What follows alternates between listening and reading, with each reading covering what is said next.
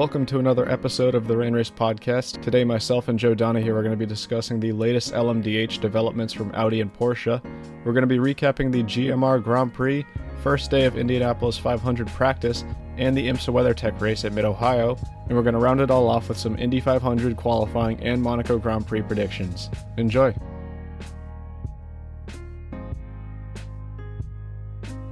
Good afternoon, good evening, whatever time you're listening, and welcome to another episode of the Rain Race Podcast. Starting off a couple minutes late here because just before we started this episode, I unintentionally dumped like a quarter gallon of water right on my desk with all my computer stuff. It's not really a good situation, but everything is still in functional condition, which is good. Just became a little bit of a mess to clean up. Anyways, finally, 3 minutes late on the road here. And I got a treat for you guys, because today I'm joined, well, depends how you want to look at this. I don't want to say it's a treat, maybe it'll offend Kyle. Kyle's not here today. He is over in Indianapolis. Might be in the same situation next week as well. So, as my super sub, I've brought in my good friend, Joe Donahue. Joe, why don't you take a minute to introduce yourself? Well, hello everybody. My name's Joe Donahue. I was on the Rain Race podcast one time before, and I talked for way too long about engineering, so I'm going to try not to do that. And I've helped Kyle make content before and picked up some pieces of stuff. So I'm excited. I like the Rain Race podcast. I listen to it when I drive back and forth to college, and I'm just happy to be here. Sure. Good stuff. So as I mentioned, possibly next week, Kyle will be joining us. It just depends. Everything's sort of minute by minute while he's over there. So there's a chance we'll have Joe here next weekend. That's the second time I said weekend. Next week as well. Primary interest for Joe lie with IndyCar. So a lot of dirt racing stuff. Unfortunately, we don't cover a lot of dirt racing stuff on this podcast because I'm not too into it, to be honest with you. But hopefully... I know he'll be a great addition to this episode. And Joe, you'll never bore us with your engineering discussion. Perhaps some people in the chat will have some questions about that stuff as well. Now, first thing I want to talk about in this episode is LMDh. We have a couple of developments coming out of that front over the last couple of weeks. By the way, I do have to say as well that once again we missed a week. Now, again, don't want to throw him under the bus, but last Monday I had planned on doing an episode with Kyle, and he said that he wasn't going to be able to make it, so we had to call off last week's episode, and then wanted to do this one yesterday. Unfortunately, Kyle wasn't available yesterday, Joe wasn't available yesterday, so once again, another Tuesday night episode. Keep saying Monday we're going to be doing these episodes. I feel like it's been more oftentimes not Monday than it has been Monday. But obviously that is the goal, to try to keep it on that Monday schedule. But do stay tuned to our Twitter, which is at Rain Race Podcast. We'll be posting all the updates over there. And then on my Discord as well. The link to that is on my channel banner. I don't really have any other great places to add that right now. Perhaps I can add it in the chat in a couple minutes here. And I'll throw a link to Joe's YouTube channel as well. So, LMDh. Couple of things I want to talk about here. First thing I want to talk about is that Multimatic was confirmed as the chassis supplier for both the Audi and Porsche LMDh programs.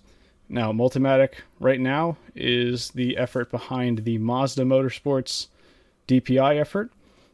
They've found quite a lot of success over the last couple of seasons with that transition to Yoast, and now it is run entirely by Multimatic. So obviously I think that that's pretty optimistic. There are a couple questions that I sort of have to ask on that front, but we'll get to that in a minute. Joe, I know it's not entirely your, let's say, forte, sports car racing. I mean, I know you're into it, but do you have any initial impressions from this announcement? Well, I think it's really interesting and cool that Porsche and Audi are willing to come out of the gates and admit that they're both working with Multimatic. I think, obviously, Porsche and Audi are both Volkswagen brands, so they are affiliated, but, in the racing world, even a couple years ago, Audi and Porsche were neck and neck and big rivals at Le Mans each year to win overall. But I think that's really cool. And obviously, we know Multimatic is very reliable and respected in the sports car world. They, as you said, they work with Mazda in IMSA. They've worked in the past with Chip Ganassi Racing and Ford to run the Ford GT program over in Europe with those two Ford GTs that raced under Chip Ganassi Racing UK. That was just Multimatic, more or less. And obviously, also Multimatic just has a lot of private history in its own right in the world of sports car racing. So I think it's a really great way to pair up a company that has a lot of experience and a lot of data, especially from recent years with the Ford GT and now the Mazdas, that they can apply that to companies like Audi and Ford as they trek into this new field of what the FIA has deemed for the lead cars at Le Mans. And come 2023, I think that's definitely going to pay off for Porsche and Audi to be in this partnership. Yeah, okay. So one of the things you pointed out there, first thing you pointed out, and that's exactly what I want to talk about, is that you look back to 2016 was the most recent year we had Audi and Porsche on the same track in a prototype class racing against each other. Well, now for this new LMDh formula, they are going to be sharing the same chassis. Now, there's been some speculation over the past weeks, months, as to how similar these programs are going to be. Now, I've seen it go even as far as saying same chassis, even same engine between the two cars. I don't think it's going to go quite that far, but I have heard that brought up in the past. Now, from a fan perspective, I think that, you know, the more the more, what's the word I'm looking for here? The more diverse or sort of different that these cars are from each other, the more interesting it's going to be from a fan perspective, because what the fans want to see is, okay, you had this insane rivalry that lasted from 2014 to 2016. Everybody wants to see a continuation of that. I mean, Audi's announcement that they were pulling out of LMP1 was very sudden. I believe it was late September when they had just said, okay, at the end of the season, we're done. We're pulling the plug. No more from us. You know, at Le Mans in 2016, I don't think anybody was expecting that was going to be Audi's final run at Le Mans in the LMP1 class. And a lot of people want to see a continuance of that rivalry. And not just Porsche as well. You see that Peugeot's coming back. A lot of people want to see the Audi and Peugeot rivalry continue as well. So just from a fan perspective, I think that a lot of people want those two cars to be different. Now, in terms of engine rumors, I've heard that Porsche has been looking at I think it's a twin turbocharged V8 from the Porsche Cayenne SUV. Now, the interesting thing about that is that Porsche actually ran a Cayenne V8 derived engine with their old Grand Am Daytona prototype back in 10 years ago. Actually, they ran the flat 6 first, and then they switched it over to a V8. So sort of like turning back the clocks a little bit if they end up going with that decision. And then Audi has been pretty vocal, I think, about trying to use their turbocharged inline 4 from DTM. Now, unfortunately, they were only able to use that for 2 seasons, I believe, before DTM went to GT3. I'm trying to remember when they introduced the 4-cylinder formula. I think it was 2019? Yes, that is correct. All right. Yep. So yeah, Audi put a lot of research and development into that engine, didn't end up using it a whole lot, so I think logically it makes sense for them to use that engine. Similar to what Mazda has been using in IMSA over the past couple of years with the Daytona Prototype International program. Now, the inline 4 had a lot of problems early on for Mazda. Seems like in recent years, especially in 2020 and 2019, the kinks with that engine, especially in endurance races, got ironed out a little bit. But I want to hear your take on that as well. I mean, I just sort of mentioned that from a fan perspective, you want these cars to be as diverse as possible. What are your opinions on that? Well, I would agree with that. I mean, certainly, I'm a big Porsche fan, and I know a couple are large Audi fans as well. We don't want to see the same car out on track, you know, between Audi and Porsche. But at the same time, on top of the fan perspective, you got to think about the manufacturer perspective. Does the Volkswagen Group really want two different marques out on track accomplishing the same things? You talk about the types of engines these guys are looking at putting in these cars, the inline V4, or I4, inline means I, but the Audi engine from DTM, which was a super engine. That series was really awesome when they introduced those turbos back in 2019.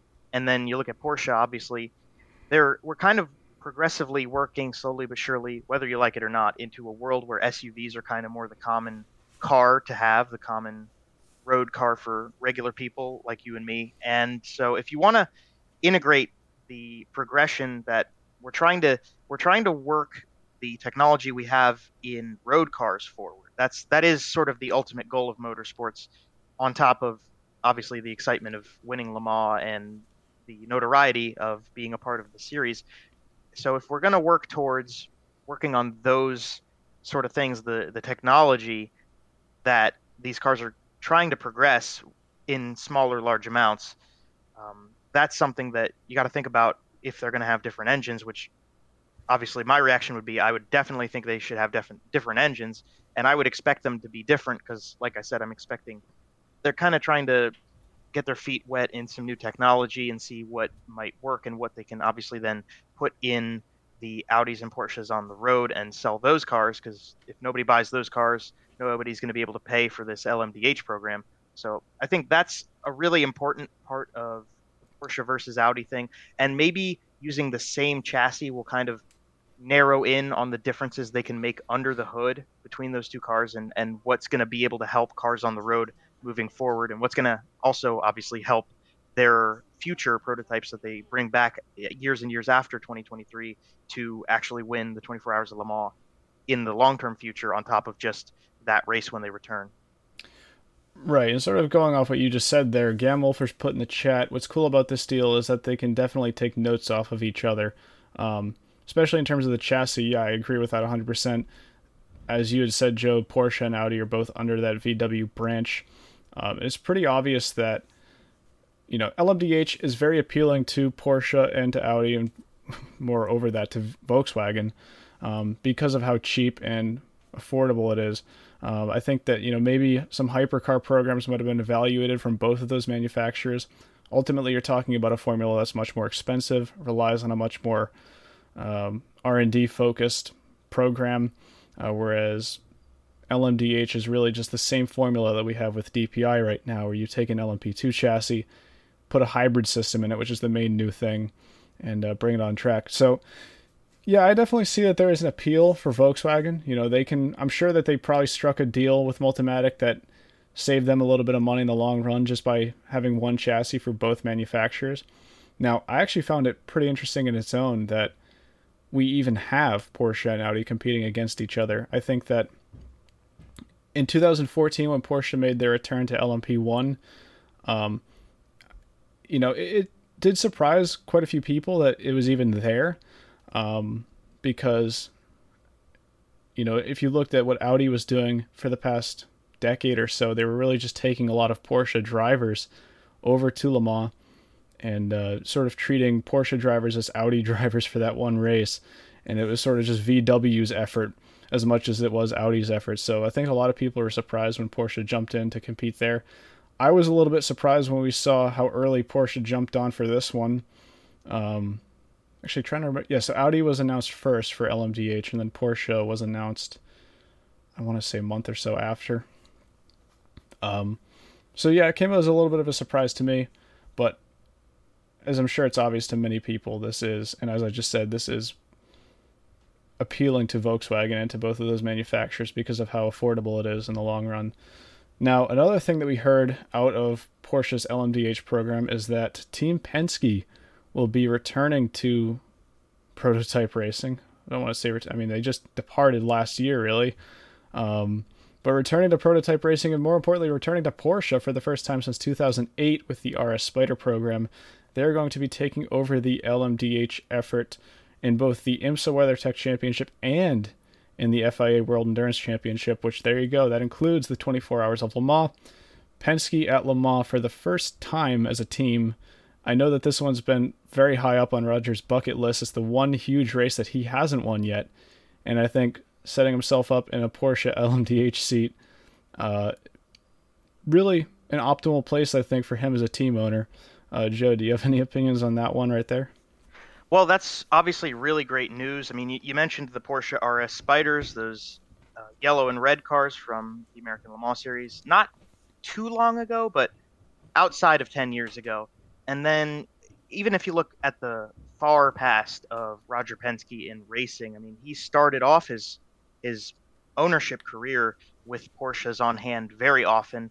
You look back at Mark Donohue drove the Porsche 917-30, the Can-Am Killer, as they called it in the Can-Am series, and Roger had owned other Porsches in the Can-Am series at that time. He took a couple of them out in offhand sports car series, and then obviously Roger slowly moved into the open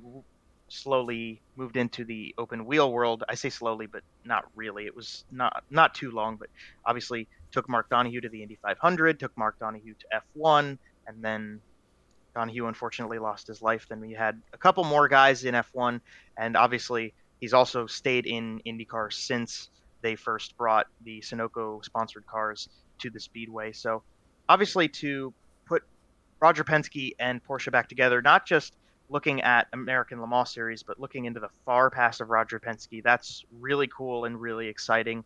I'd love to see some cool little throwbacks from that. And then, like you mentioned, Porsche and Penske, two brands and groups that are just fit for success. They take nothing short of the best that they can do, and Roger's out for success everywhere he goes. So does Porsche.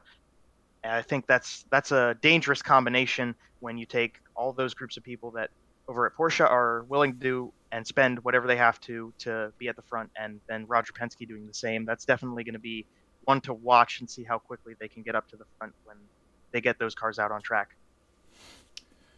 Right, 100% agree with what you just said there. Now, we had talked a little bit in the past. Now, actually, I'm trying to remember. Did we do that Penske announcement in the last episode? I'm trying to even remember what Kyle and I had done.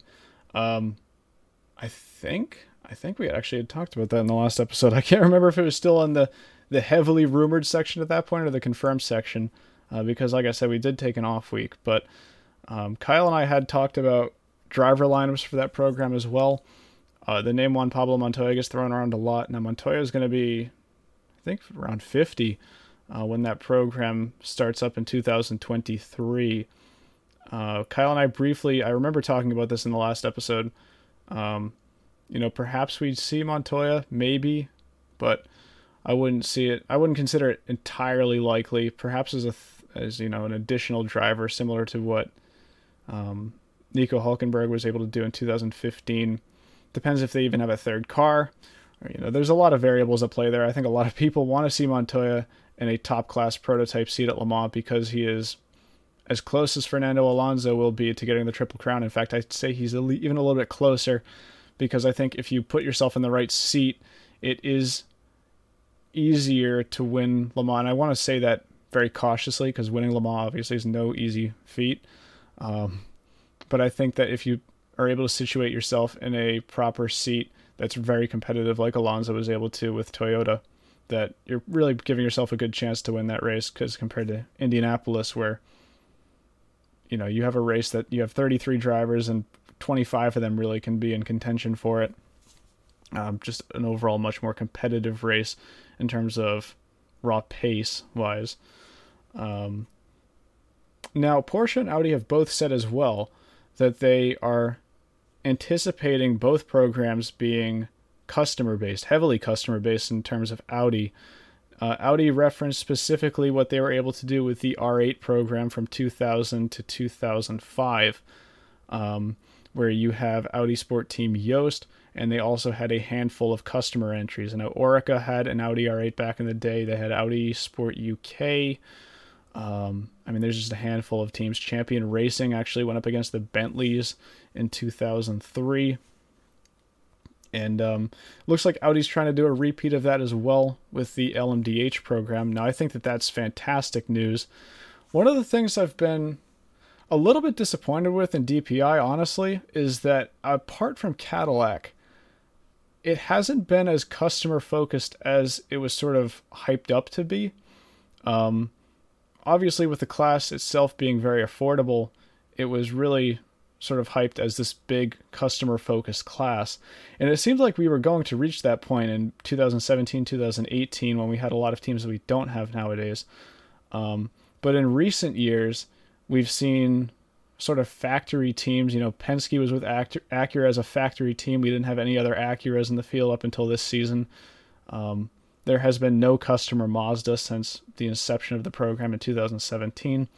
Now, I'm hoping LMDh can turn the tides on that a little bit, because customer teams, obviously, they bring the car counts up, and they bring a lot of interest into the race as well, especially with some of the drivers that they're able to pull in. Joe, do you have any opinions on that as well? Well, I've thought recently that IMSA kind of fell off on having customer-based groups of cars and customer-based classes. I think obviously GTD at its main inception was kind of meant to be that class for a long time. It was that class, but then you started having the Lexus program, and then Acura started backing some teams, and it's just kind of slowly moved GTD into being sort of led by cars that were backed by the manufacturers. And while there are still some really great representations in that class of customer teams, you mentioned DPI, same deal. We're sort of getting there with the Acuras, at least now that Wayne Taylor Racing moved over, but and has been successful with that car already this year. Cadillac's always been pretty good with that, and there's respect there for Cadillacs being cars that are owned by Action Express, Chip Ganassi, multiple teams over the course of the years, even back to JDC and Humcos. But I've thought that IMSA's kind of fallen off on privateer entries and stuff, and Le Mans has had the same ordeal with at least the very top cars in the race, and that might be because of the money that it costs to put a car on the track to be at the front of the grid, or that might be politics, that might be people falling out. But it was really awesome to see Champion Racing back in the day. I remember seeing those cars. I always thought they were really cool back when I was a kid. That it's just all white with a bunch of stripes of color on it. I really enjoyed those cars. I know a lot of other people did too, and had a lot of respect for Champion Racing, and even to other teams, and down to the Pescarolos of the sport. It's what makes it exciting, and everybody can kind of come out and root for the underdogs. So I'm hoping that when we move into LMDh, like you said, we'll start getting some teams back, and I hope that we can start rejuvenating that, because outside of the technical aspect of motorsports, obviously there's entertainment involved, and it's very entertaining to have those cars out on track, those privateers. Yeah, I mean, I'm thinking back to 2008 as well with the RS Spider program now. You had the factory Penske program, but you also had Dyson Racing over in the States here. After Penske left, actually after Dyson left the RS Spider program as well, we had Cytosport, also known as Muscle Milk Racing, as they're more commonly known, pick up the RS Spider program. And, I just think that that's, as I had said before, I think that that's crucial almost to a class like LMDh, where a lot of its headlines, because the thing about LMDh, and I'll always hold this under LMDh as compared to Hypercar, is that it's not as technically driven as Le Mans Hypercar is, where you can, pour a lot of, I don't want to say a lot of money, because it's certainly not as advanced as LMP1 was, but you can pour more money into making the car your own. You have your own chassis, you can have your own hybrid system, and I think that those things alone make the cars themselves more interesting. That's just my personal opinion. I think that having a car where you can pretty much develop every aspect on it is certainly interesting, and that's part of the reason why I loved LMP1 hybrids for so long. I mean, 2015 and 2016 LMP1 hybrid was just, I think, by far my favorite class of cars in the last 20 years. Now, DPI has always put on some fantastic racing, and I'll never discredit it for that. But certainly from a technical aspect, it's a little bit less exciting than we'll see from some of the other cars, like LMP1 hybrid or even like Le Mans hypercars. That just sort of has always been there for me. So I think for a class that's set up similar to DPI, like LMDh is, you need to have a strong customer interest, and I'm really hoping that they're able to pull it off with the introduction of those regulations. Now, another thing I want to talk about here is that over in the World Endurance Championship, now Kyle and I talked about this in the last episode quite a bit, the LMP2 cars are a little bit of a struggle when it comes to their similarity and pace to the new Le Mans hypercars. And as a result, the LMP2 cars have been slowed down, and it looks like they may have to be slowed down even more for the round at Portimao, possibly, just because of how close they ended up being at Spa. And so IMSA, which also runs the LMP2 class, has said, John Doonan has said that they will not be slowing down the LMP2 cars through 2022, which is pretty much at the end of our current regulation set over in IMSA with Daytona Prototype International and the LMP2 cars as they are right now. So obviously over in Europe, and I guess worldwide, since we're talking the World Endurance Championship, the LMP2 pace in the WEC has been a little bit controversial. It's caused some drivers to say that the cars are a little bit too hard to drive for an amateur-based or a Pro-Am-based class of car. So just a little bit of a side note there that over in IMSA, it looks like we're not going to have those same changes, which I think is a good thing. Certainly it's not needed over in IMSA right now. The DPI cars are able to separate themselves more than enough from the LMP2 cars. Actually, I think it's a little bit of a shame because I personally enjoyed 2018 when we had some LMP2 cars fighting for the overall wins and even championship at the end of the season if you want to take a look at Core Autosport. But that's my own rant for a whole other thing. I've gone over that many times before.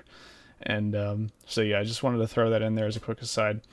I'm going to take a couple of questions here because I've seen the chat has been very active and I haven't really gotten to many questions here. Now, let's just quite a few things to read through. Is next gen LMP2 going to be slower? Slower than, okay, so this is where I need comparison. Slower than the current breed of LMP2 cars when they came out? I think yes, because of the drop in pace from the Le Mans hypercars. You got to remember that the current LMP2 regulations first hit the track in 2017. That means that they were already well into development before we had even heard rumors that Audi would be departing and that Porsche would be departing. Now, LMP1 in 2016 was still at its peak, and that class didn't show any signs of really dropping or going anywhere. So at that point, LMP2 cars really got a speed boost to sort of bring them up towards the pace comparative to the LMP1 hybrids. So that's when they were setting, 3-minute 25s at Le Mans. You can look back at 2011, which is only 10 years ago, and the LMP1 cars were doing 325s at Le Mans. So that's when we saw a huge pace hike for the LMP2 cars. Sure enough, LMP1 hybrid falls off a cliff. It's no more. Now we have the Le Mans hypercar class and LMDh coming in 2023. And the LMP2 cars that were introduced in 2017 are too similar on pace to those cars. So they've had to try to find a way to slow those down. Now, yeah, I think that we're going to see the LMP2 cars dropping in pace even from where they are now, because I still think it's a little bit too much of an issue over the World Endurance Championship. I'll be very interested to see what Portimao looks like. That's been the main thing for me. And I already said in the last episode that I think Le Mans is going to be, people have brought up LMP2 cars winning Le Mans overall this year. The only way I see that happening is if all of the hypercars run into some reliability issues. Now, we've seen that before with 2017, where the LMP1 cars all broke pretty much. And we were less than 2 hours away from the number 38 Jota LMP2 car winning overall. Unfortunately, Porsche took it back with a little under 2 hours to go, and we lost that amazing storyline. So that's the only scenario I see that happening again this year, because quite frankly, if you look at Le Mans with the top speed difference that we have with those cars now, I just don't think that the gap is going to be as close there as it was at, say, Spa, or what it could possibly be at Portimao as well.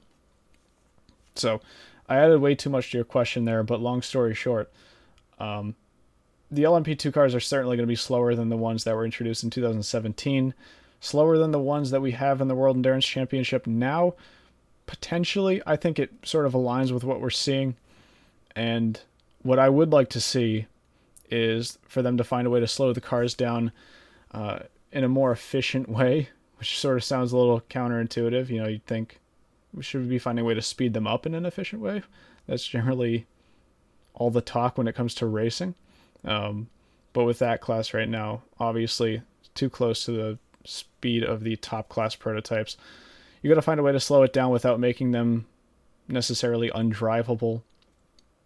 And also another thing you have to keep account for is not making them too slow that they interfere with the GT classes, because even that's been a little bit of a concern starting at Spa.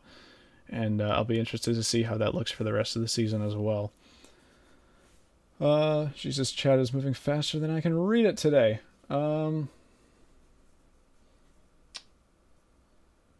DPI proves you can make a championship-winning car absolutely gorgeous and identifiable, i.e. Cadillac, quite the contrary to the Europe or EU prototypes for the past 10 years. So just some discussion going on about DPI versus LMP1 and all of that. LMDh is set to be 1,030 kilograms, so LMP2 surely should be slower without the spec hybrid power. That sort of just goes off of the discussion that I was just going on with LMP2 pace. Alpine should probably be considered the favorite at Le Mans this year, considering the car is tried and tested. That's another thing I'm certainly going to be looking at and talking about more when we get towards or get closer to Le Mans. They are, for those unaware, running a Rebellion R13 LMP1 car with a couple of livery changes, really. And it's been slowed down from the LMP1 car. But yes, that car has an engine that has been tested over 24 hours multiple times. And they certainly have an advantage when it comes to, I think, testing-wise or endurance testing-wise, despite how much work Toyota has put in as well on their own car. So I'm going to move back to just some discussion here in the meantime, because we do have a lot to go over in this episode. We're 30 minutes in, a little bit over, and still talking about sports car racing. So I do have some IndyCar to talk about as well, because we've been off for a couple of weeks. Now we're right in the middle of the month of May, Joe, and IndyCar had their first on-track practice for the Indy 500 today. But before I talk about that, I want to talk about the GP this weekend. And I've been talking for quite a while, so Joe, if you have anything to talk about, possibly to recap the Indy GP, the GMR Grand Prix at Indianapolis, I am all open ears. Well, I made a couple notes. I went back and watched it through. I was partaking in my own racing experiences this weekend with the World of Outlaws and the NASCAR race at Dover. So I went back and I got to watch it on replay. I noticed the start was kind of calamity. And one thing I noticed at the very beginning of the race was Dixon and Pato O'Ward making some contact, and it seemed like everybody kind of didn't notice that, but that obviously that offset Dixon and Pato from the rest of the field in terms of strategy from the very beginning. Obviously, the guy that it seems like every single announcer pronounced the name differently of, Romain Grosjean, was on track to win the race, more or less. I see it in the chat even that JG in the chat just mentioned Grosjean was robbed of that one. And I think there's some lower level and inexperience going into maybe some of the aspects of Rick Ware Racing and Dale Coyne teaming up to work together. Anytime you have new groups of people working together, there's just some time where they have to get used to things. But I thought, obviously, Roman's a great driver. He was able to hold a very long tenure in F1, and there's a reason for that. You know, he's got a lot of respect in the paddock over there. He's proved himself. But you know, you come over to IndyCar, it's a different car, and we've seen it with Max Chilton, Marcus Ericsson. It takes some time to get the swing of things, but Grosjean, I think it took him a lot less time, and he's definitely proved himself to race at Indy. I think Indy kind of suits the style of an F1 driver these days, more so than maybe in the past, because Indy, obviously the track's pretty flat. There's a lot of long stretch before you go into a hard braking zone, obviously turn one, and then at the end of Holman Avenue, I think especially, when you run down Holman Avenue. That just screams Formula One track to me anymore. And I think Remember the its track, roots, Joe.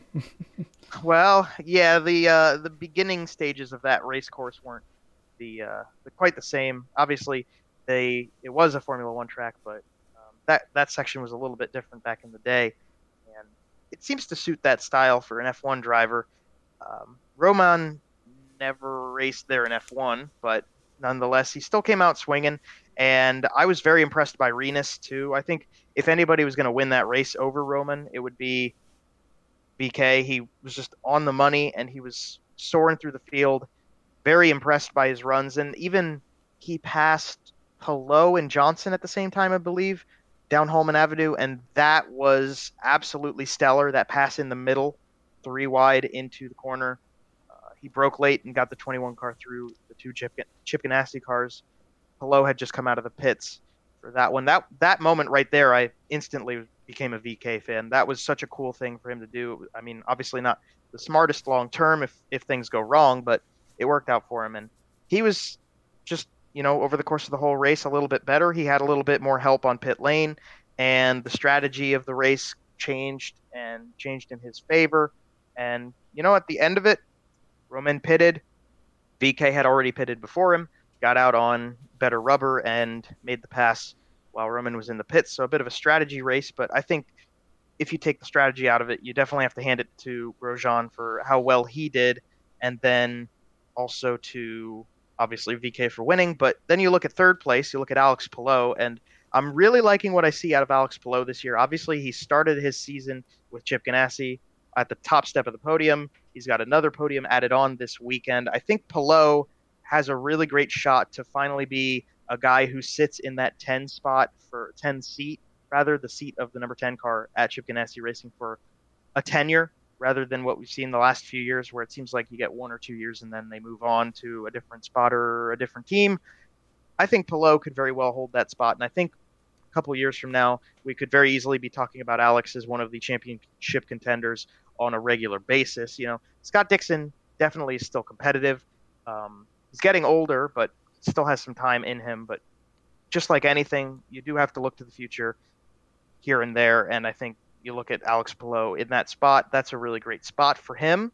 And it seems to be working well. Maybe even, who knows, my old pal Michael Cannon will pop over and those guys will win 6-7 races in a row in a couple of years. That would be really cool for Michael Cannon. He made me chicken and waffles once. He's a good guy. And obviously, Palou is doing well with that spot. I think that's really great for him. Pato has been doing pretty well this season, too. Obviously, the start of the race wasn't great for him, but I think that would be somebody we'd want to watch as we move towards 500 and later into the season. But I liked what I saw. I thought it was a classic IndyCar race, just kind of easy going for the majority of it. Some really great battles on track, and a lot more exciting, I think, as a Grand Prix at Indianapolis than some of the stuff we've seen previously. And we broke that streak where we had Will Power and Simon Pagenaud winning all the time. That was really cool for the at least for the spring event at Speedway, that somebody else got a victory, and lo and behold, it be a first-time winner. I thought it was a really great race.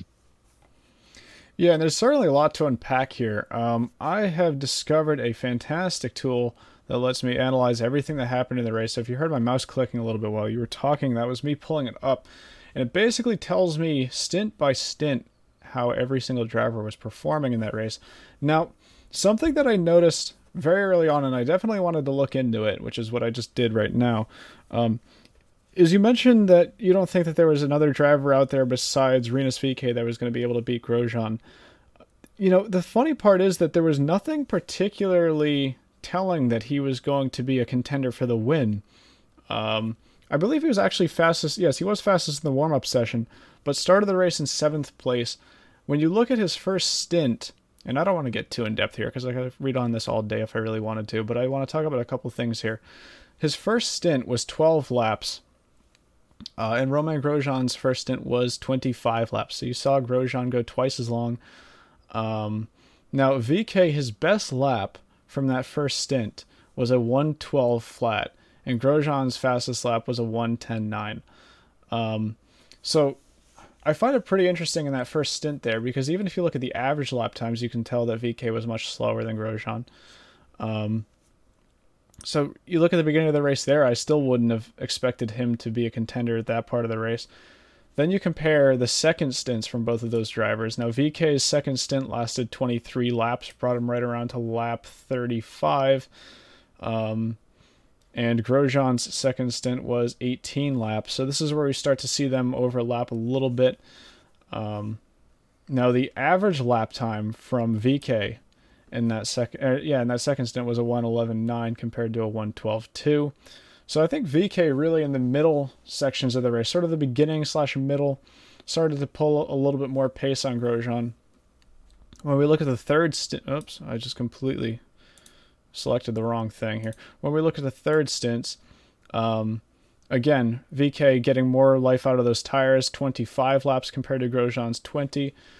They both went for their third pit stop. Not both of them. VK went on lap 60 and Grosjean went on 63. Again, actually, average lap time around here, Grosjean seemed to pick up the pace a little bit, but it was really in that final stint. VK once again another 25 laps on the stint and Grosjean 22. I'm trying to remember what tire both of those drivers finished on. I don't know if you were able to pick that up. I believe that I remember specifically. It might not have been the ending of the race, but I do remember the majority of the way from like halfway on. A lot of the talk was about the reds not falling off very much compared to some other times when we take the reds out onto racetracks and it's hot and the red tires get a couple good laps and then they wear off and obviously they run much shorter. So I remember VK had the reds on when Grosjean put on primaries at one point, and that was pretty substantial for what they were believing would be Grosjean's possible chance to get back up to VK once the reds wore off. But the reds didn't really wear off super quickly, and I'm pretty sure that VK rode those reds out to the finish of the race, and I believe that means Grosjean got to the primaries. I don't remember perfectly off the top of my head, so I apologize if that's wrong, but I'm pretty sure that VK had the reds and Grosjean's had the blacks, and that's what made the difference for VK at least, was that the reds weren't wearing out quite as quickly as initially expected or you would have expected for the alternates. But I remember that, and I think that was pretty important for when VK was able to pass Grosjean, because like you mentioned at the very beginning of the race, VK was not a factor to Grosjean. At the very beginning of the race, if it would have only been a 10-lap event, Grosjean would have had that in the bag. But over the course of the entirety of the program was when VK started to kind of slowly but surely put something together and get the car moving towards the front, and then evidently get past Grosjean with the pit cycles and such. Right. Actually, I was able to pull up the classification from the end of the race. Both VK and Grosjean were both on the red alternate tires at the end of the race. The only driver in the top 11 actually that was on the primary black tire was Alex Palou. Actually, another thing I noticed while I was here is that VK actually had 16 seconds of push to pass left at the end of the race compared to Grosjean, who had 0. And actually, I don't know if this was a glitch or if this was actually reality, but Graham Rahal at the end of the race had 180 seconds of push to pass remaining. And there you go, Joe. Perfect segue, because I want to talk about Graham Rahal. Had a very disastrous beginning of the race. Actually ended up pitting twice. Let's see if I can go back to the stint overviews. Pitted twice within 3 laps. Found himself all the way near the back of the field and was able to crawl back to a 5th place finish towards the end of the race. Just an absolutely incredible drive. I don't think a lot of people talked about it in the broadcast, at least. I know it got brought up after the race by a couple of different people. Another driver who I saw was able to really climb back was Scott Dixon as well. Again, found himself way in the back after the lap 1 incident. And was able to crawl back to a 9th place finish. Very important for him because he is still the points leader leaving that race and going into the Indy 500. So speaking of points, I want to talk about that real quick. Scott Dixon with 176 points, followed by his teammate Alex Palou in the number 10 car. and then Joseph Newgarden third. Now, I think Kyle predicted at the beginning of the season when we did our IndyCar preview episode, and a lot of people predicted this as well, that the championship was going to come down to Dixon and Newgarden again, with I think a couple of people saying Newgarden was going to be the one coming out on top this year. Newgarden right now is holding a 28-point deficit. I believe my math is right on that. 28-point deficit to Scott Dixon. Good math. At the moment. There we go. I'm really rusty. I should be able to do basic addition or subtraction, but anyways. Another driver that's... Oh, what were you saying? Well, I was just going to agree with that. I think, obviously, Alabama, when we went to Barber, that kind of screwed Newgarden out of getting a good start on the season. But I don't know. I'm kind of liking the way Pelot's going. He might be the dark horse guy to be contending at the end of the season with Dixon and Newgarden. And I mean, you just look at statistics if you're talking about Newgarden, because he wins the championship. He has a year where he kind of is off the top steps, and then he goes back to winning the championship. That's only happened in the last 4 years. It's been a cycle, so it's something to watch. I don't know, but he's definitely at the spearhead of the camp for Roger Penske right now. So if anybody's going to be doing it, getting up there with the Ganassi cars, I think it's going to be Joseph Newgarden. I think that's a fair statement. And so I just want to go over the top 5 in the championship right now. Scott Dixon, Alex Palou, Joseph Newgarden, Pato O'Ward, and Graham Rahal. Actually, we'll just go 6th place. Rinus VeeKay, after that victory at Indianapolis, finding himself 6th in the points, which I think is very promising for him. Still relatively new to the world of IndyCar, so I think for him that's a very strong showing, and hopefully he's going to be able to continue that momentum throughout the summer. Now, I do want to say that before I jumped towards a recap of this race, I meant to talk about IMSA at Mid-Ohio while we were on that topic, but I forgot. Went right to IndyCar. And so while we're on IndyCar, I'm just going to continue with it, but if you're here for that recap, we're going to be doing that after I talk about the Indy 500 practice session that went on today. So stick around if you're interested in that, because I have a couple points to pick with that race. Now, combined practice results, because I primarily want to take a look at the combined practice results. There were 3 sessions total today. There was the veteran session, there was a rookie orientation session, and there was a combined session, I believe. So willpower... Actually, were there 2 No, there were 2 sessions, right? Yes, that is correct. Okay, there were 2 sessions. I don't know where I got 3 from. I think that there was a... whatever, just throw that out the window. 2 sessions. So, willpower taking the top time in practice today at 226.4. Actually, you know what? While we're on it, I want to pull up the top speed from last year's Indy 500. Because it's always fun to compare the speeds. I know that we're playing with some different car setups from last year.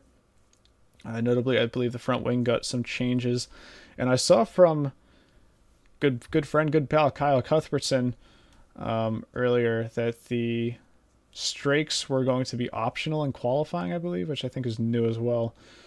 Now let's see so opening practice last year, top speed was James Hinchcliffe at 224.5. So we're saying 226.4. So that's almost a 2 mile per hour increase over the last year. Now, granted, we're running with some slightly different track conditions. There was very cloudy at the speedway today. Track conditions were relatively cool.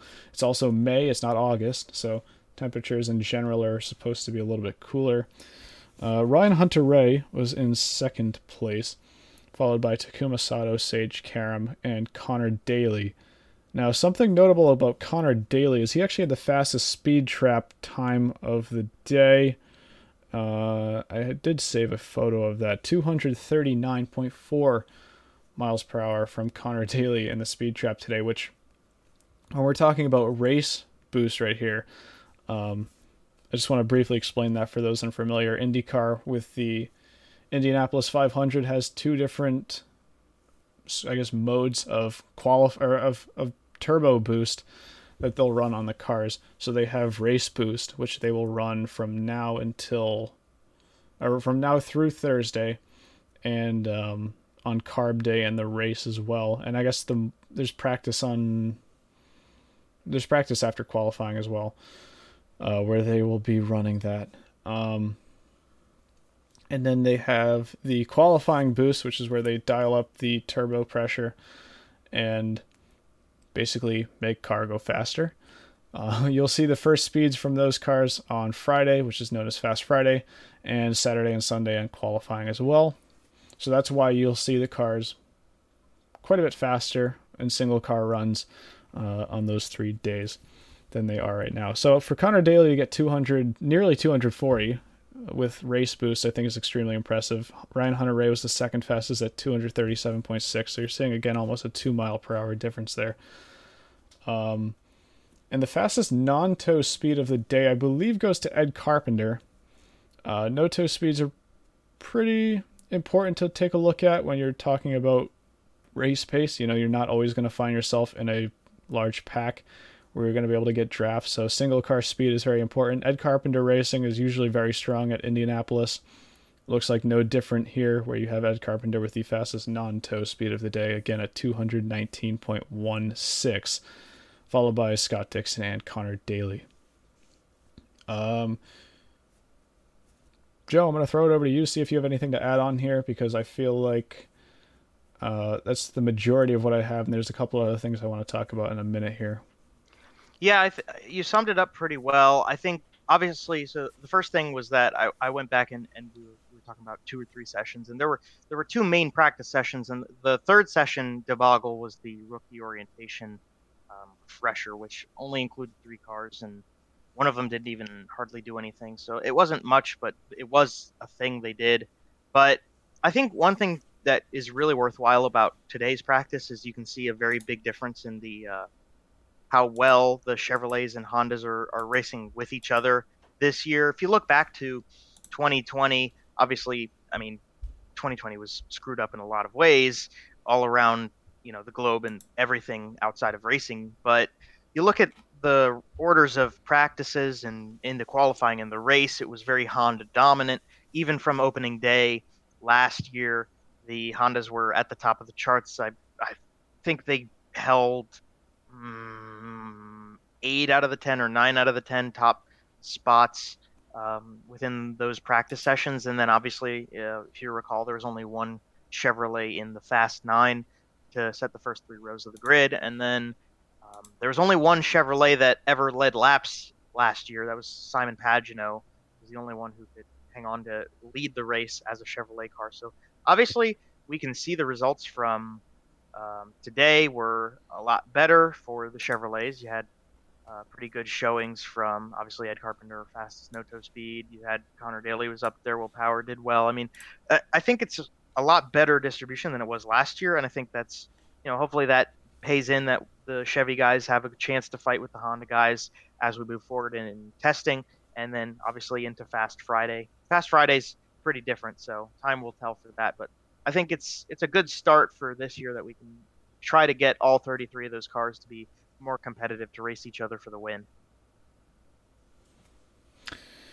Yeah, I think you had some good points there. Another thing I want to talk about is we've seen Honda with a couple of reliability concerns, especially during the GP weekend.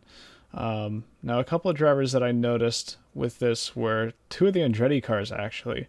You had Colton Herta and you had Alexander Rossi. Now, this was brought up in the NBC broadcast a couple of times.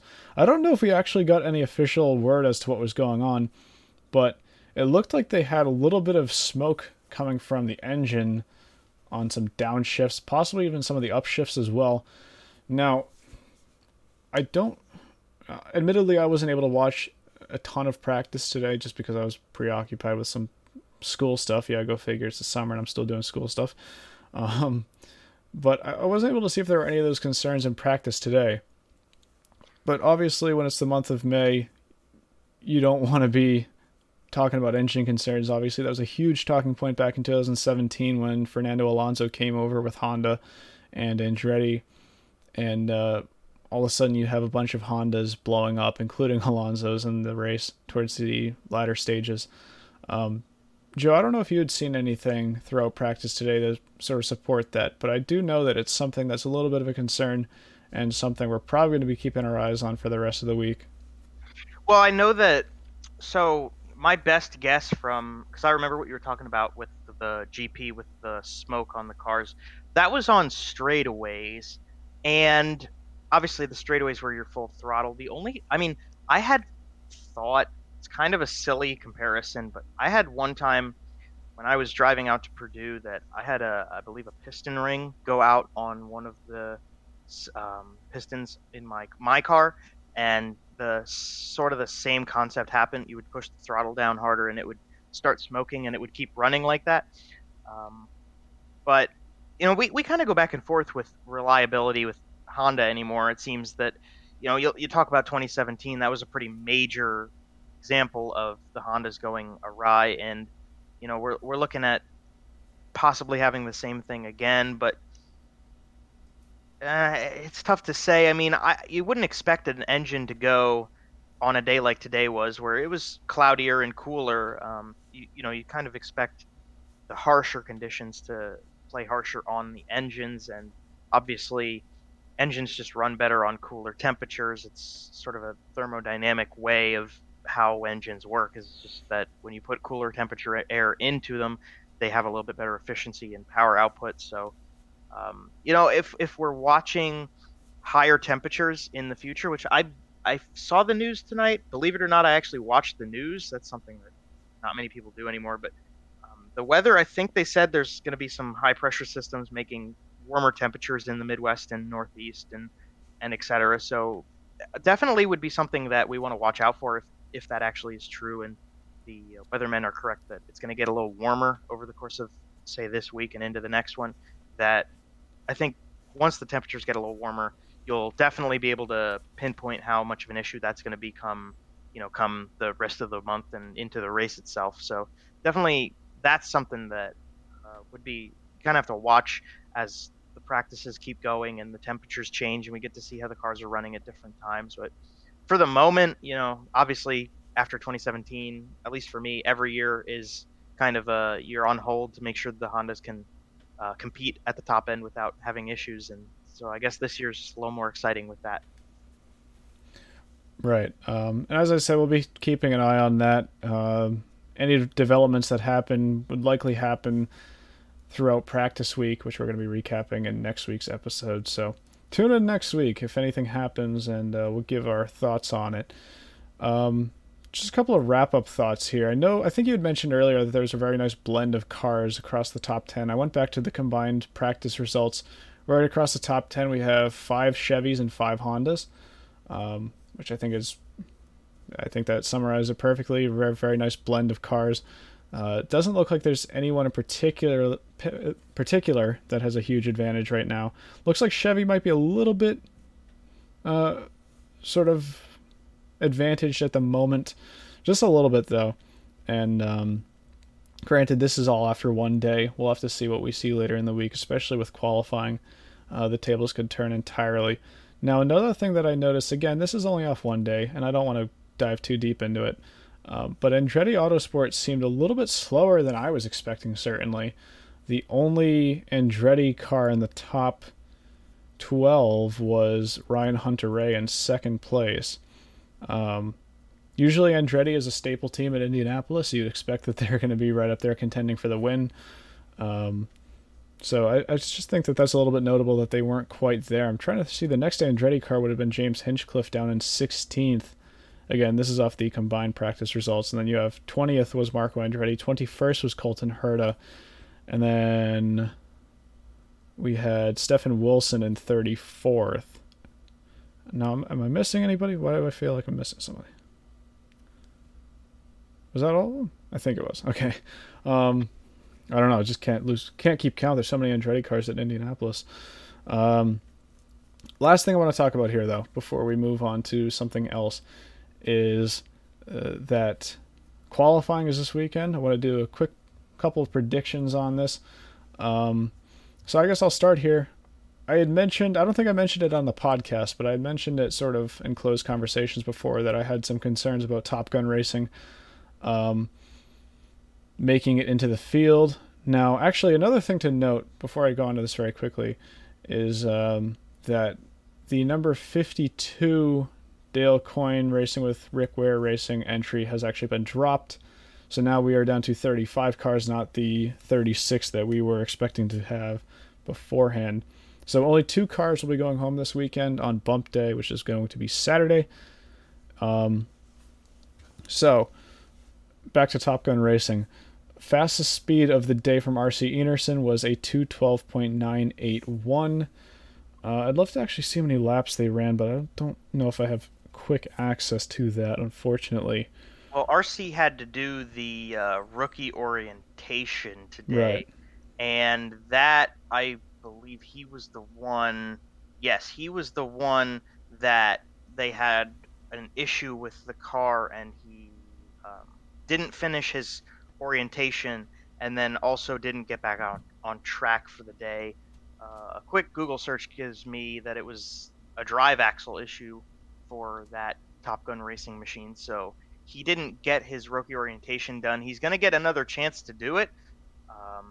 They will give him another opportunity to take it and complete it, but if they have more technical difficulties, that car might not even get a chance to qualify. But on top of that, that's just adding on more and more to the pile of issues that they have to overcome if they want to get that car up to proper speed to be able to make the race in the first place. So I think that's definitely going to set them back, and just not having the entire day to work on that car and get it set up, I think that's very important for the team, morale-wise and knowledge-wise, to be prepared on Fast Friday to get their car under them and be able to qualify for the race. So I'd agree. I think Top Gun's kind of sitting in a rough spot right now. I wouldn't count him out, but I wouldn't want to be sitting there. Yeah, I mean, if I had to make a quick prediction on 2 of the drivers I wouldn't see advancing this weekend, I'd have to go with the 75. As much as I'd love to see the underdog make it in, I just, historically, it's never been a great sign when teams are out on the first day of practice and they lose a lot of testing time. I think, we saw this with McLaren. They lost a lot of testing time in 2019 after Alonso had his accident. And, that was pretty much a dent in their hopes of making it into the field. As for the other car, though, I got to be honest, I think it's going to be a big surprise. I think we're going to see at least one surprise driver that isn't going to make it into the field, because it's really hard to pick, at least judging off the day one practice speeds. I mean, I know I've seen the name Charlie Kimball thrown around a lot. He was in 26th. Max Chilton was 31st. I'd certainly expect Stefan Wilson to pick it up. It's been 3 years since he's even set foot in an Indy car. So I think that today was more of a confidence day for him. Only 2:18.5 on the combined results for his first day. I certainly would expect that we're going to see him run faster throughout the week as that confidence builds. But even Jack Harvey, Jack Harvey was down in 30th place with a 2:22. Usually I'd expect to see him closer to the front. It's really just hard for me to pick, though. I'd have to guess that the Top Gun Racing is going to be one of the entries going home, but I think the second one would be such a long shot that I can't even sit here right now and make a reasonable prediction. I don't know about you. Yeah, it's hard because, I mean, you look through the field, even the guys who are one-offs this year, obviously you got Elio and Juan. We know them very well. You got Pietro Fittipaldi returning. You got Sage Karam. Obviously, Top Gun's in there, and I don't know. It's hard. Dalton Kellett's a guy who's, I hate to say it because I like Dalton Kellett, but he's a guy who's kind of been at the tail of the field more often, and that's somebody you'd want to watch. Top Gun. I think that's a fair statement right now. Fast Friday will give us a better representation of that. We don't talk about Simona really as a car looking in from the outside, and I think even with Beretta Autosport being a new team, should be able to make the field. I think they've been showing some strength as a team lately that they could be able to put something together. So it's really tough right now, and obviously they didn't even run qualifying trim today, so we really don't know for Yeah. sure at all. It would be tough to say, but I would agree, if you're going to look at anybody right now in your way too early to call it situation, the adversity that Top Gun Racing is going to have to overcome definitely sets them back a step from everybody else in the field. Right. I mean, you mentioned Pareto with Simona Di Silvestro 13th at the in the combined results today, 224.2. And that Penske affiliation certainly is going to help that team out a long way. I mean, you say, yes, it's a new team, sure, but you look at the affiliation that they're running with, and it's anything but new in that regard. Yeah, I mean, we're going to have to just wait and see on that one. Obviously, we're going to have that qualifying recap next week. So, again, there's my plug to tune in next week. We're going to be recapping all of that. And, as a reminder, it only takes one car. You can be the fastest driver all week. You can talk Will Power if you want. Can have an accident in qualifying on Saturday morning on his first or second run. And all of a sudden he's on the outside looking in. And if they can't repair that car in time, then, it's really all it takes at Indianapolis to not make the field. So I'd say nobody's truly safe at this point in the game. And I think everybody in the field knows that. Yeah, it's pretty much all I have to recap from Indianapolis today. A little bit of a blessing that we're one day late on this episode, since we got to recap practice, at least one day of practice. They say one is better than none. Anyways, let's jump back to IMSA here, because IMSA at Mid-Ohio. Now, first of all, there were three classes in the race. There was DPI, LMP3, and GTD.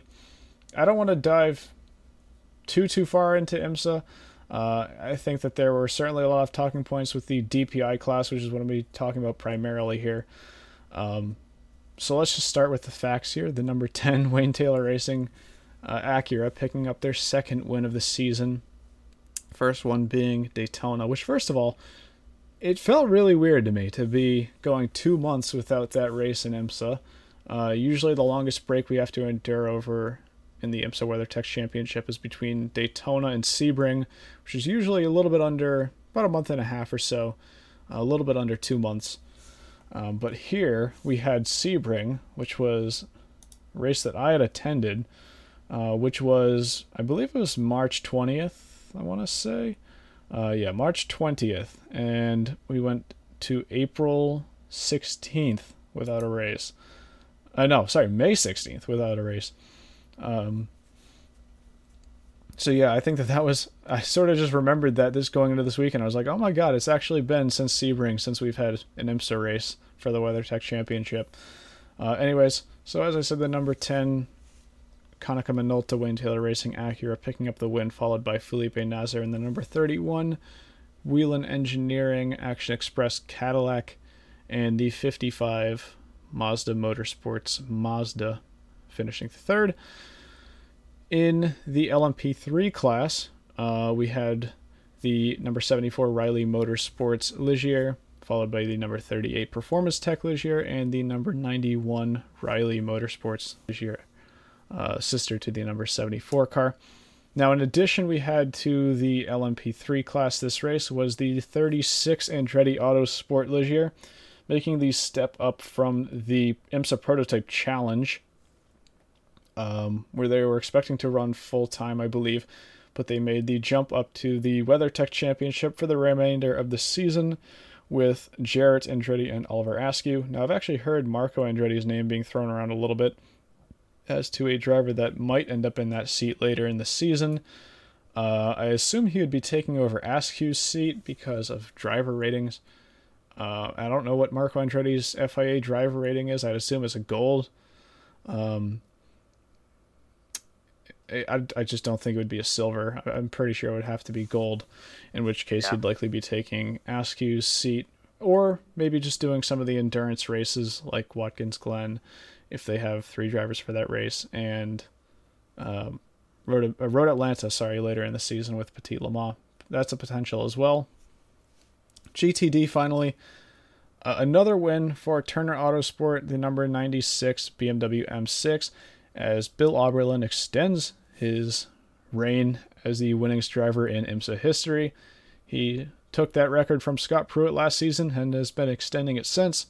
Looks like he has no signs of stopping right now, so another great result from Turner Motorsport. Followed by the number 12 Vassar Sullivan Lexus, Zach Veach getting a fantastic result in one of his first IMSA races, and in third place the number 1 Paul Miller Racing Lamborghini. Now, as I said, I do want to talk about DPI here. Notably the finish, and this is where I'm going to pull up my strategy overview once again, if I can actually get the data to load. That would be tragic if I can't, because this is the one race where I really want it. Maybe we won't get that. Anyways, the thing I want to talk about is the final stint. Now, the Wright Motorsports Porsche and the, well, I think it was the FAF Porsche, Correct. got together in the final turn. What's the name for that? I always forget Mid-Ohio corner names. Kyle would kill me. Yeah, Kyle. If Kyle were here right now, he'd be able to tell you. But honestly, whatever. I can't. Last turn, got together a little bit, and Patrick Long was sat out on track beached. Now, this was about 35 minutes to go, I think, roughly is when this was happening. And as a result, we get a restart in DPI. Word from all the teams is that everybody's going to have to make a splash to make it to the end. And so you had really a poor stop from the 55 Mazda that made them restart third. They had pretty much the car that was leading the field up until that point. But it really looked like they were on a fuel-saving run on that next restart. They started falling back a little bit. All of a sudden they're 10 seconds back, 15 seconds back. Another team that was especially looking like they were saving fuel was the number 5 JDC Miller team. Looked like they were really just trying to be the only team that might be able to make it without that extra stop. Now, I think the gap was 25 seconds, where they would have to, they'd have to be roughly 25 seconds back to be able to avoid making that pit stop and come out on top. So up until around 10 minutes to go, it looked like every single team except maybe the Mazda and maybe the number 5 car would have to be pitting for a splash of fuel. And sure enough, it seems like almost every single team managed to mess up their calculations on fuel. Because we're getting later on in the race here, and it's like, okay, well, maybe the 31 can make it, but the 10's going to have to come in. So the 31's going to have this in the bag. And then, all right, well, now it's looking like the 10 might have enough fuel to make this. And then, sure enough, number 10 car crossing the line with enough fuel in reserve to hold off a victory over the 31 car. A couple of cars weren't able to make it the entire length. The number 6 Meyershank Racing Acura had to pit for fuel, along with the 01 Cadillac, Chip Ganassi Racing Cadillac DPI. Just a heartbreaking season for them. I think that they were in third place when they had to pit. That was going to be their first podium of the season, and really just the unbearable part for that team is they had such high expectations going into the season, but we're 3 races in, and they are the only team thus far that has not scored a podium yet in the DPI class. So I think a real shame for them. They're going to want to turn this season around because so far it's been a disaster. As I said, they had finished 5th in that race. Now, yeah, for sure. You can go ahead. I think it's worth noting, what Kevin Magnussen. Well, obviously, just like Grosjean came out of the spot at the camp for Haas in F1, kind of getting things underway. He seemed like he had it under control from Daytona, and forward. But I honestly thought, it's a learning experience for him. He's figuring things out with the car. But from what I saw of the IMSA race, it seemed like, especially that start when he got the penalty at the very beginning of the race for the move that he made, which I thought was kind of an iffy call anyway, because you looked at the 5th and 6th starters and they were all sorts of squirrely before they got to the stripe too. But it was an interesting one. But I think, with Magnussen in that car, give him a little bit of time, that car should be able to be competitive. But definitely a heartbreaker today that they didn't end up pulling it away. Well, you say that, but I don't think the problem with that team has ever been pace or even consistency. I'd agree with that. You look at Daytona, they were in a winning position even, looking like they would be able to battle for the win at the Rolex 24. They have a tire go down with 5 minutes to go. Sebring looks like they're going to be in a winning position as well. They get hit by I think it was a 25 BMW at the end of that race. Scott Dixon was driving the car at the time, I think. And that was the end of that run. Here, at least they were going to be able to salvage a podium, right? Well, nope, they have to pit. They're one of 2 cars that has to pit for fuel. And they end up finishing 5th. Now, I actually wonder if they would have been able to make it on fuel, because the thing that I won't understand is that the 55 Mazda team seems so insistent that they weren't going to be able to make it on fuel unless they were fuel saving extremely hard. Like, they were going to have to be coasting into a lot of these corners to even have a chance of making it. And it looked like the 10 and the 31 from the restart were sort of just treating it as if they were going to have to pit. Maybe 10 minutes to go, you saw the 31 trying to save fuel a little bit. They started falling back a little bit. But the 10, I didn't see any huge pace fall off with the number 10 car until maybe 2 laps to go, which is when they started considering, hey, maybe we can make this to the end. So I'm starting to wonder, just based on that alone, if all of the DPI teams would have been able to make it. I don't have access to any of the data that the teams do. Unfortunately, I don't even have access to the stint overview, which is really making me upset because that would have been fantastic for this case. But all in all, one thing I didn't mention is that it was very close at the end of the race between the number 10 and the number 31, only 0.3 seconds at the finish. And it looked like Nasser was maybe going to have a chance to get him going into, what's that corner called? Thunder Valley, I think it is. I think I'm right with that one. And got stuck behind a GTD car that really just cost them a chance. Mid-Ohio, obviously, you have to set up your passes if you're going to want to have a shot at successfully completing them. And looked like they just got caught out a little bit there and weren't quite expecting it. So just a little bit of just losing that race by a little bit for the 31 car. I think maybe another lap. Well, actually another lap, and I wonder who would have run out of fuel and who would have been able to make it. But I don't think that number 10 car was going to make it another mile on racing pace with the amount of fuel that they had in that car. Anyways, let's see if I can quickly pull up the championship results here. I'm not too prepared here. But next race for IMSA will be at Belle Isle, and that will be at the beginning of June, which now will be featuring the GTLM class as well, because the GTE cars will not be making the trek over to Le Mans until the end of August, or the middle of August, I should say.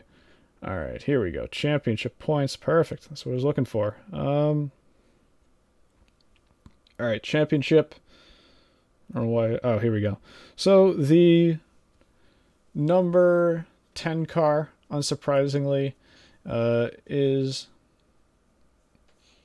the championship leader right now with the win at Daytona and at Mid-Ohio, followed by the 55 car. Now they have a deficit of 55 points, 1,070 points to 1,015. Got to remember IMSA's new points system, which is vastly different from what it was last year. You say 55 points and you'd think that that's, the number 10 car already has the championship locked up, but not quite. That's pretty much the equivalent of what would have been 5 points in any other season. So, looking at that, certainly still a fight across the top 3. We have the number 5 team, actually, JDC, in third place in the points with that win in Sebring. And then just going through the rest of the top 5, we have the 31 in fourth place and the number 60 in fifth. And other classes. I guess I'll just go over LMP3 because it is most practical. They were one of the classes in this race. The number 74 Riley Motorsports Ligier with 715 points over the 54 Core Autosport with 690. A rare mistake, actually, from Colin Braun at Mid-Ohio going off in the final turn. And he ended up hitting the barriers, which damaged the car a little bit. You don't usually see mistakes like that from Colin Braun, so that's just a little bit notable. And the 91 Riley Motorsports Ligier in third in that championship with 646 points. So you have roughly 70 points separating all of those cars. And finally, GTD, as soon as I can easily scroll through 15 pages of IMSA points, the number 96 Turner Motorsports BMW, again with their win at Mid-Ohio, secured the lead in that championship at 920 points. 7 points behind will be the 23 Heart of Racing Aston Martin, 913 points, and then the 16 Wright Motorsports Porsche at 874 points.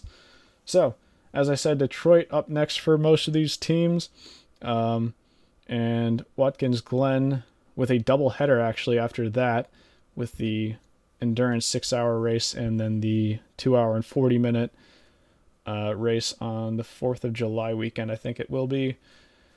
And then Lime Rock Park, Road America, WeatherTech Raceway, Long Beach, VIR, and Road Atlanta. I almost said Road America again.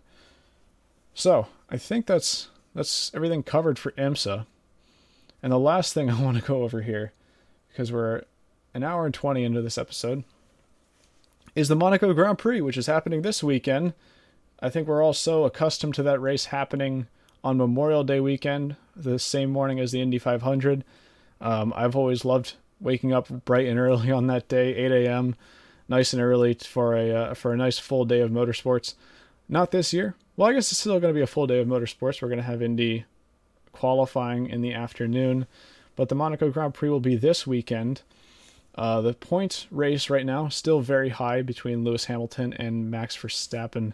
Hamilton has been able to pick up a win at the past 2 races now, at Portimao and at Spain.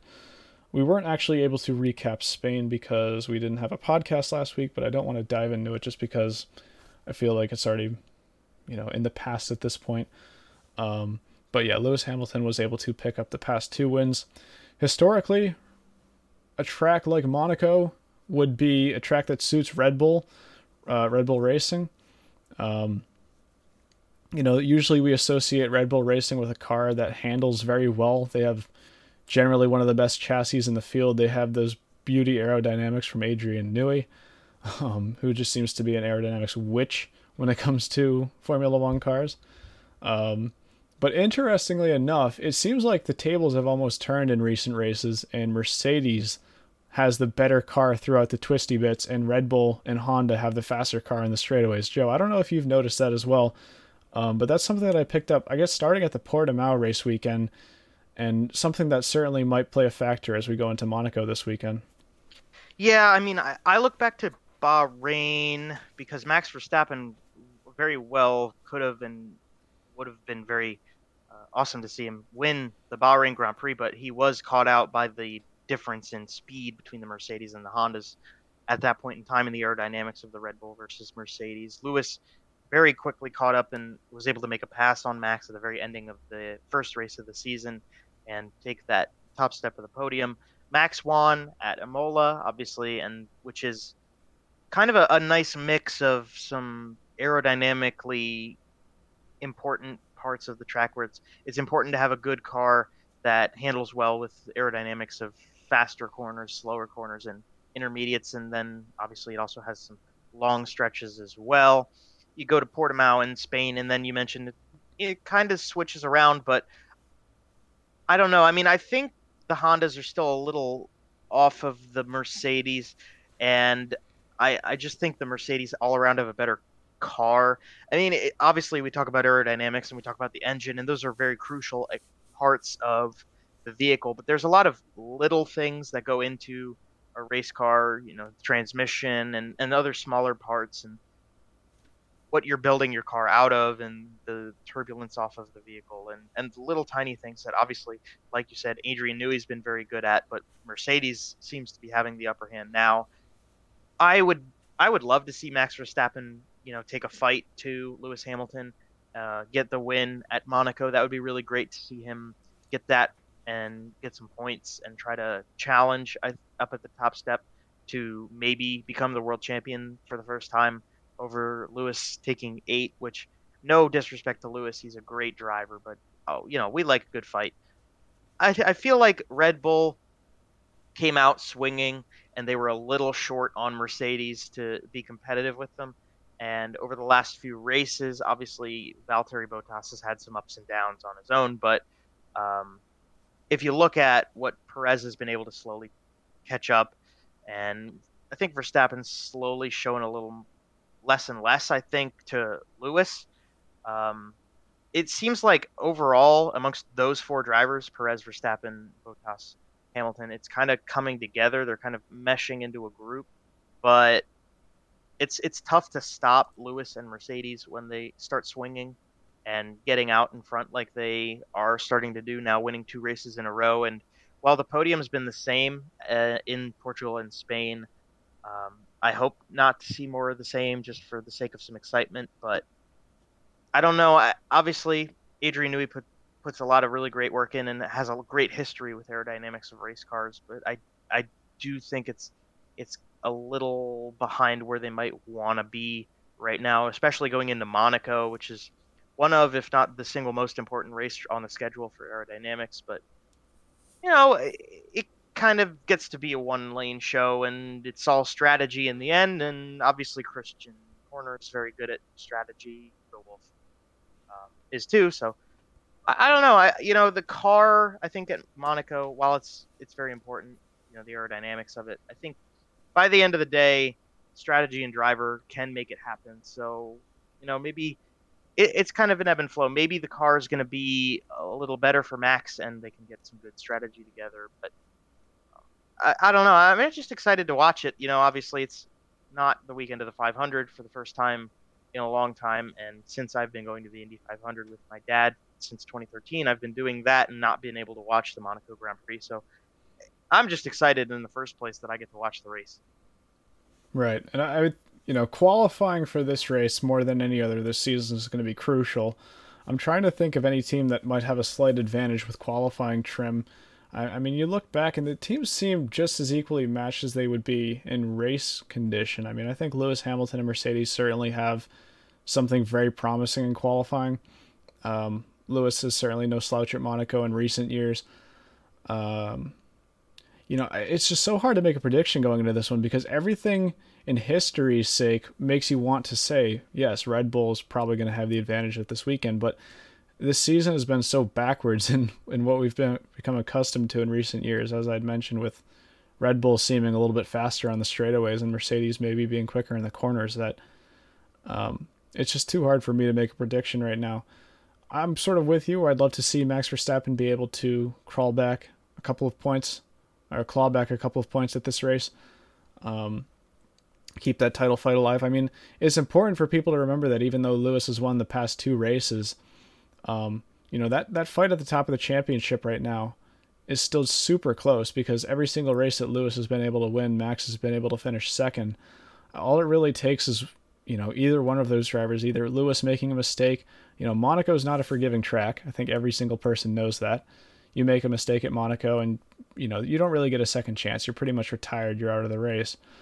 So I think for both of those drivers, it's going to be a lot of pressure going into this one. If either one retires, I mean, you could see all the work that Mercedes and Lewis have been working for in the past few races with those victories. It could all evaporate if they make a mistake and find themselves in a wall. And likewise for Red Bull and Verstappen as well. Couple other teams that we might have to keep an eye on. I mean, McLaren, I think, has been impressing recently. Lando Norris actually almost got the pole position. Lando almost got the pole position at Imola, and has just been impressing for the rest of the season in recent races as well. Perhaps we see maybe some surprise in qualifying. Again, qualifying matters here a lot. If you see any team put on a surprise qualifying result, I think that that's going to be very good for them going into the race weekend. So I'd keep an eye out for McLaren as well. They're running that Gulf livery, that one-off Gulf livery, which I think everybody's seen by now. Looks fantastic. But yeah, I don't think I have too much to go over in terms of a Monaco GP preview. I think we've hit everything we need to talk about. One thing I've seen in the chat get brought up a couple times, and I certainly have said it before, and I still hold this true, is that Mercedes is a team where if you're going to have an advantage on them, you need to find the advantage and then hold that advantage on them, because that's a team where if you win one race on them at the beginning of the season, they're going to be fighting 3 times as hard as you to try to find that advantage back. And, you know, I've brought this up before. We've seen it with Ferrari in years past, where Ferrari's been able to hold on to the points lead even until almost the middle of the season, with Sebastian Vettel a couple seasons ago. And then, you know, Mercedes in the middle of the season, you fire them up and they're going to really fight you hard for those points. They're going to fight hard to get those points back. And, you know, I think we might be seeing a repeat this season. It's just a question of how dedicated Red Bull is going to be to preventing them from really gaining back on them, because I think at the beginning of the season it's safe to say that Red Bull had the better car, and we're just gonna have to see where it goes from now on. Anyways, I think we've covered everything there for this episode. Somebody put a hot prediction in the chat. Let's just read this off real quick. Hot prediction from JT33396 says Verstappen doesn't win, but neither does Hamilton. Certainly, I think that's a possibility. You know, Valtteri Bottas and Sergio Perez, I think, would be the 2 drivers that get brought up after that. Both of them have been making some mistakes on their own this season, though, so maybe this is that race where Ferrari is able to claim another victory for the first time since 2019, or maybe this is a race where, you know, McLaren pulls off a huge upset. We'll have to see. But again, going to say it once more, we're going to be recapping all of that in next week's episode, where we're going to have a lot to go over. So tune in next week if you want to see all of that stuff. Anyways, I do want to say another thank you to Mr. Joe Donahue for joining me on this episode. I have linked his channel in the chat. Go check it out. Go subscribe to him. If you've learned anything this episode, I hope that he has some great insight. And certainly you can find some more of that over on his channel. I know he has some Formula 1 content that's been sitting on his hard drive forever that I've told him to upload, so hopefully he does that. And I'd highly advise going to subscribe to his channel, because he's provided some great insight in this episode, and I think that he is a worthwhile YouTuber to check out for his own stuff. I also would link my Discord if I had quick access to it. Let's see if I can get that while I do some closing remarks here. But Joe, I'm going to give you the floor here. Do you have anything to say just as we wrap this episode up? Well, I definitely think, you know, looking at F1, you could, you know, there's always the possibility of another 1996 episode with the Ligier winning. Maybe somebody, you know, further back in the field could pull something off. It's the type of track, I think, if there's anywhere you're going to see a mid-pack car get a chance to compete at the front. It's pronounced Ligier. Caught that from the Mid-Ohio portion of this race. That's okay. You gave me a nice kick in the pants to get that Formula 1 content out there, so I guess, yeah, you guys might want to check that stuff out in the future. And I'm going to throw one final quick hot take into this video, because I want to get it online as quickly as possible. My way too early pick for the Indy 500 is Graham Rahal. You know, I don't think that's too out wildish, but I'll be sharing all of my predictions and all of that good stuff in next week's episode after we have some more practice insight and the qualifying results as well. So I'd say tune in next week. Joe might be back again for that episode as well. Maybe we'll have myself, Joe, and Kyle. Again, sort of just a fluid situation as we go through this month, but hopefully when June rolls around and Kyle's back home, we'll be on a much more consistent basis for this podcast, because, again, you know, not to make any excuses, but it's been a little bit hectic over the past couple of weeks. Oh, and then just one last thing, because I saw it in the chat. Somebody asked no preview for NASCAR at COTA. Honestly, I just got to be honest, I have some grudges with NASCAR. Not that I don't want to talk about it on the podcast. It's just that I haven't paid attention to NASCAR as much as I really could have in the past couple of years, to the point where I'd be knowledgeable enough to talk about it. So generally speaking, I don't talk about NASCAR too much on this podcast. unless it somehow ties into some other series, in which case I'll bring it up sometimes. But generally, I sort of stray away from it just because I don't consider myself knowledgeable enough on that topic, and I think there's plenty of other podcasts out there that are much more knowledgeable when it comes to NASCAR that are more worth checking out than this one. Anyways, an hour and a half, a little bit over in, and that's going to be enough to wrap this up for another episode of the Rain Race Podcast. Thank you all so much for tuning in. Hope to see you next week on Monday, hopefully, at 8 p.m. Eastern Daylight Time for another episode of the Rain Race Podcast. Take care. Have a great night.